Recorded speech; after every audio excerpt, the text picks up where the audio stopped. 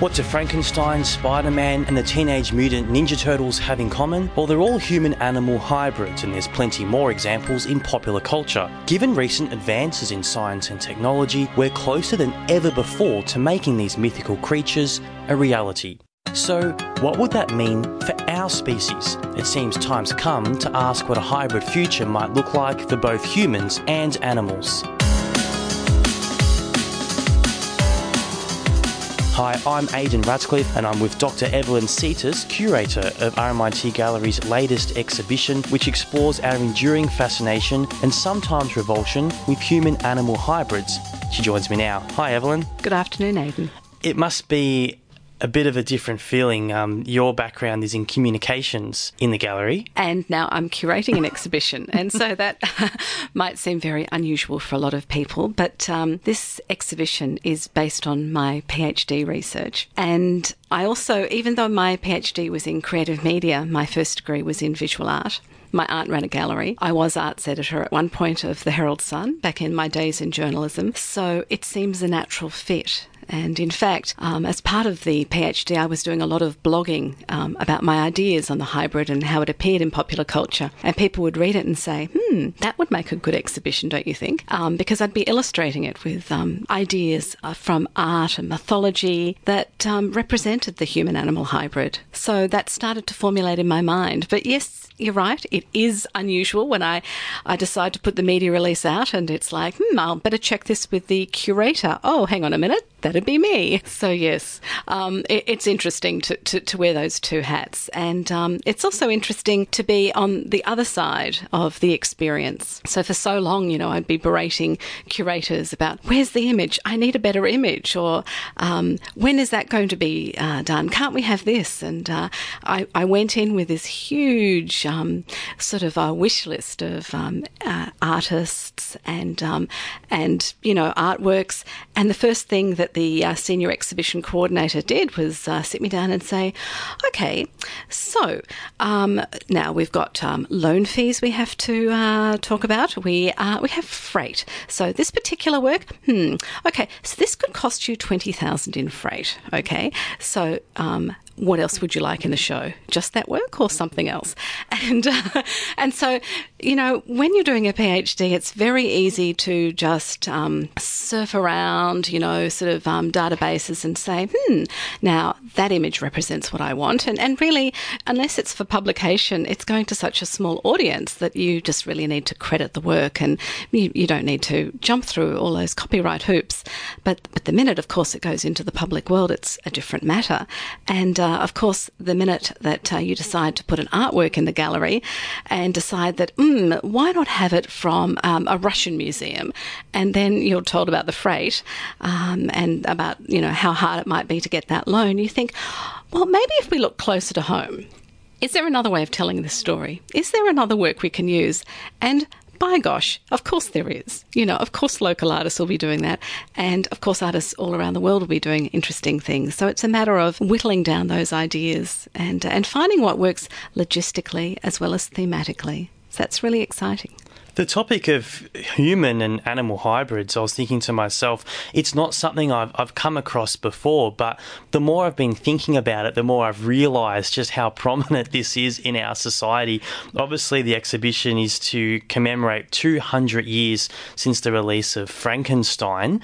Was it reading Frankenstein that got you thinking about human-animal hybrids, or how did this idea come into your head? Okay, so, people have been asking me this, and to me it always seemed very natural, and people say, how did you come up with the idea of a human-animal hybrid? But then, you see, I feel in some ways I'm a cultural hybrid myself because my background is both Greek and Baltic German. So from the Greek side of the family, I was very close to my grandfather, my papuli, and he would do that wonderful Greek oral history tradition of telling me stories, and I'd spend weekends, at his place with my yaya, my grandmother, and she'd sit and knit while he would tell me these amazing stories from the village of the Rhikolakis, the sort of the Greek vampire and all these sorts of things. and fascinating stories. And on the other side, I spent an equal amount of time with my Omi, or my German grandmother, and she would read me, of course, tales from the Brothers Grimm. Now, Grimm fairy tales, as we know, are very grim, in fact, cautionary, moralistic tales, darkly gothic, as is a wonderful children's book called Der Struwwelpeter. And in this, children had awful things happen to them if they misbehaved, like the little boy who sucked his thumb and then a man came along with a big pair of scissors to cut his thumbs off. I mean, it was that sort of... Mind you, I tried reading them to my young son when he was little, and he turned around and said, as a millennial would do, "It's a form of child abuse. Take it away." But I grew up on these stories, and so to me, those ideas weren't that fanciful. As a teenager, when I was reading Frankenstein, when I was reading H.G. Wells' The Island of Dr. Moreau, and these were all stories that stayed with me and found their way into popular culture as well. So people say, you don't see many human-animal hybrids around. And I say, well, what about Spider-Man? What about Batman? What about Catwoman? The Wolverine? Let's bring it up to contemporary times. These are all, part of an enduring legacy of a fascination with the merging of the human and the animal. And in fact, it continues to astound and surprise me how long this goes back. I was working with a curator from Germany on one exhibition. And when I was travelling overseas to present some of my research at a conference, and he knew what my research was about. When I visited him in Ulm in Germany, in Bavaria, he said to me, you must come and see this. And he led me to a part of the museum and showed me something I'd never seen before, which was Lion Man. And Lion Man is the earliest known figurative art work, and it is of a lion and man merged into one. And someone had spent what they estimate as a couple of months carving this out of ivory. And it's maybe 40,000 years old. And, that's a work of art that someone has bothered to actually make in between going out and slaying woolly mammoths and whatever. And why? We don't know why, obviously, but perhaps someone thought, well, that man has the strength of a lion, or I'd like to have the strength of a lion. These are all part of that legacy, aren't they? It's about what is that animal part of ourselves that we deny. Mind you, we are animals ourselves, aren't we? Of course.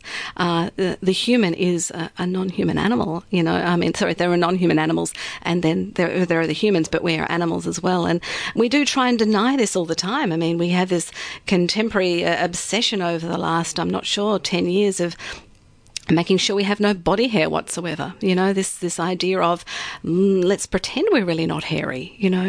But that's not the case. We can't really deny who we are as animals. I've also found, and it's astounding when you start thinking of this stuff, even the traits of animals that we try and incorporate to benefit from. I bought a new jacket the other day filled with duck down. So it's using a benefit of being a duck, keeping warm, and we're taking that and using it in our own fashion as well. Where did you get most of your inspiration from? You mentioned that you did see some artwork that was thousands of years old. Where was some of the more contemporary inspiration sourced from? Yes, sure. So when I was doing my master's, so I did both my master's and PhD at RMIT, and I was doing my master's in creative writing, and I was really interested in the scientifically created human in science fiction. And at that point, I actually hadn't thought of human animal, although it's always been swirling around in my head. But one of the things I did was I was obviously spending all of my time at RMIT Library. And they've got this wonderful special collection section. And I went in and I had a look, and they had a huge box full of these most amazing etchings. And it was the it was the master's research of a printmaker at the university, Yasmina Sinanis. And it was on her Girly Werewolf project. And it was just amazing because, like me, although she comes from that a Baltic background, and she was tying that the natural world and mythology and those ideas of werewolves and women into her work, and those images I just thought were just astounding. And so Yasmina is in my monster, of course, and I thought that was very exciting. So those sort of images started to come to me, and I just started to think, well, what a great idea this is. But when I started doing my PhD, I was looking at literary case studies, textual case studies. One of those was Frankenstein. And I mean, people don't necessarily always think that Frankenstein was made out of both human and animal. But, Dr. Frankenstein constructed an 8-foot creature because it was too hard to work on something that was sort of small. And as part of that, he found the parts in graveyards, in dissecting rooms, and also slaughterhouses. So slaughterhouses are not filled with human parts, they're filled with animal parts. And I started to sort of research and sort of feel that, why on earth were we so repulsed by him? And that was, I think, because of this inherent repulsion we have with that animal side of ourselves, and the fact that he was made of animal as well as human. That sort of made everyone stand back and go, this is not right. This is not how someone should look. And so, one of the things that popular culture does in cinema is, the loves to explore these uncanny and gothic ideas in horror movies. And of course, Frankenstein has been revised time and time again in many different ways, as has the idea of the human-animal hybrid. In fact, we've got a showreel trailer that I've put together for the exhibition, which looks at about 30 or 40 different films. And so you can sit there till your heart's content watching these trailers over and over again. And there were even some things that I had missed. One of the artists said to me, "Oh, I suppose you're going to be having that very odd movie, Tusk, in." And I said, "Tusk? What's that movie?" She said, "Oh, that one directed by Kevin Smith, where that guy turns someone else into a walrus." And I went, how did I miss that? Oh, that's wonderful. And it is black and bizarre, but very wonderful. Evelyn, would you say that the exhibition is a celebration of the human-animal hybrid or more of an observation? No, it's a celebration, but it is also a celebration that is very not shying away from exploring some serious issues in animal studies, in animal rights, and also women's studies. And there's a strong connection between the treatment of animals and the treatment of women, and sort of violence against both of those bodies. And so perhaps it's no surprise to find that it was women, it was suffragettes, who were the ones who spearheaded the movement against vivisection in Victorian England, and made sure a lot of those laws for the protection of animals came into place. Because they could very much see that, in fact, and it's true that there were animal rights before there were rights for women, and so that sort of strong connection is there. All of the artists, I would say, in one way or another, have an interest, a concern in the rights of animals as well, and so that idea of, if we're going to be using something like xenotransplantation, which is on the horizon, which is animal parts that have been transgenically modified to go into human bodies because of the organ shortage, then what we don't talk about is that there is going to be an animal sacrifice, obviously, that it's how we use animals for different things. And another side of this too is that my research looked at the unique life cycle, if you like, of the human-animal hybrid. So it has a different way of being alive and living in fiction, obviously, to the human. And that is because of the way it was constructed, it was made. So the minute something is constructed or made and not naturally born, there is an idea of commodification. There is an idea of ownership. If I make something, then I own it. And if I own it, and if I own that, then you are my slave. And I can do anything I want with you. And I can make you work, I can destroy you, I can use you for all sorts of nefarious activities, I can use you as a sexual slave, all sorts of things. And so those issues of animal rights and hybrid rights really do find their way into this exhibition as well. What were some of the challenging aspects of putting together the exhibition? I guess I would say every curator would say it's perhaps curbing your ambitions and putting your expectations together into a budget and a time frame and logistics. So, of course, there were so many other artists I would have loved to have been in the show, or many more works in the show, to the point where Helen Raymond, who's our senior exhibition coordinator at the gallery, would just walk past and say, "Where's it going to go?" Or "Freight, freight, freight." I sort of wake up in the night thinking freight, and you're right. It costs so much to even pack up and send one work, because things have to be taken care of.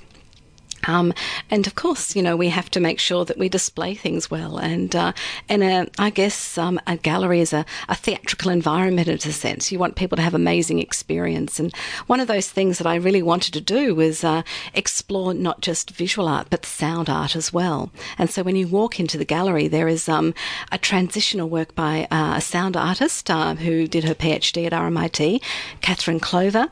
And that is a work which combines both human and animal voices.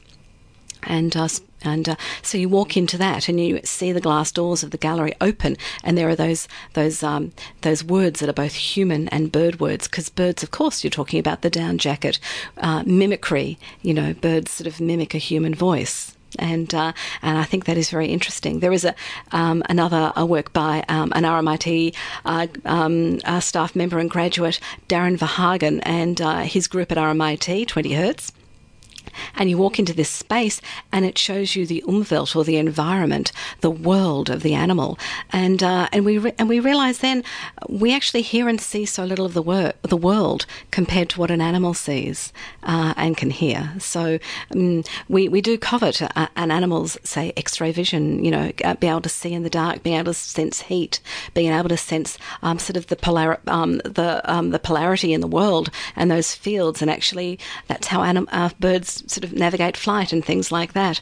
So I wanted people to experience that. And there is another amazing work called Fur Can't Fly.